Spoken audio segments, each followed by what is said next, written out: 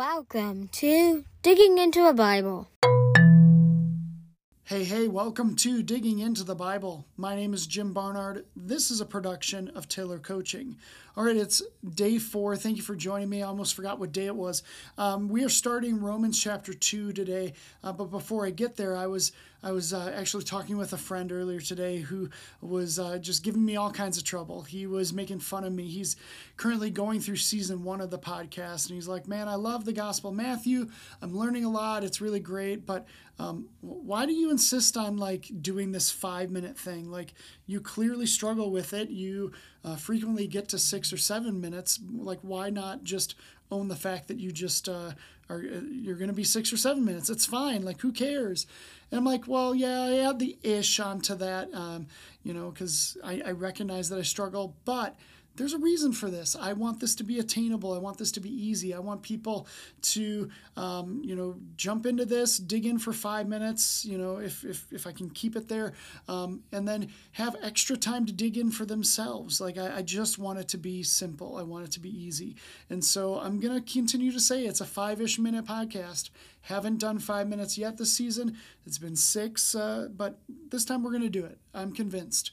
I've wasted a lot of time already, so let's get to it. Let's go ahead and dig in. This is Romans chapter 2, starting at verse 1.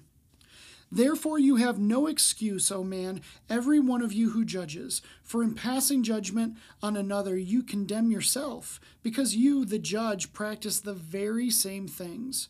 We know that the judgment of God rightly falls on those who practice such things.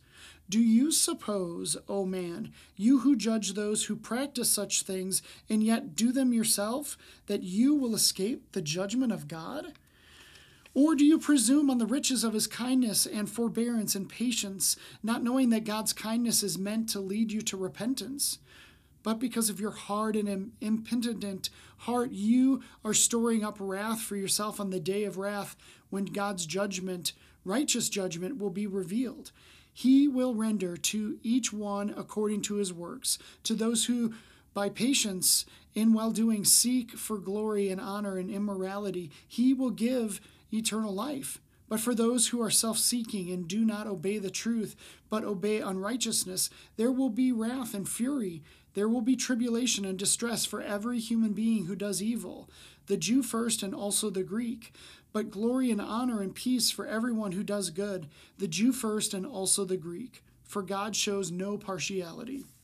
All right, so right on the heels of this talk about righteous living versus unrighteous living, he gets right into a dialogue about judgment. And I think this is really important. I think this is really key. If you didn't catch it, passing judgment on other people, it's not good. Don't do it. It's actually really terrible. It's terrible for you when you do it, because you put yourself in a seat that you don't belong, and it's terrible for the other person because they hate it, and it's not helpful. It's just not helpful. So yesterday I referenced the God seat.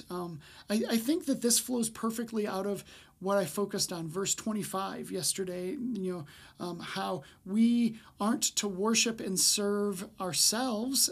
We are to worship and serve the Creator. I talked about the God seat.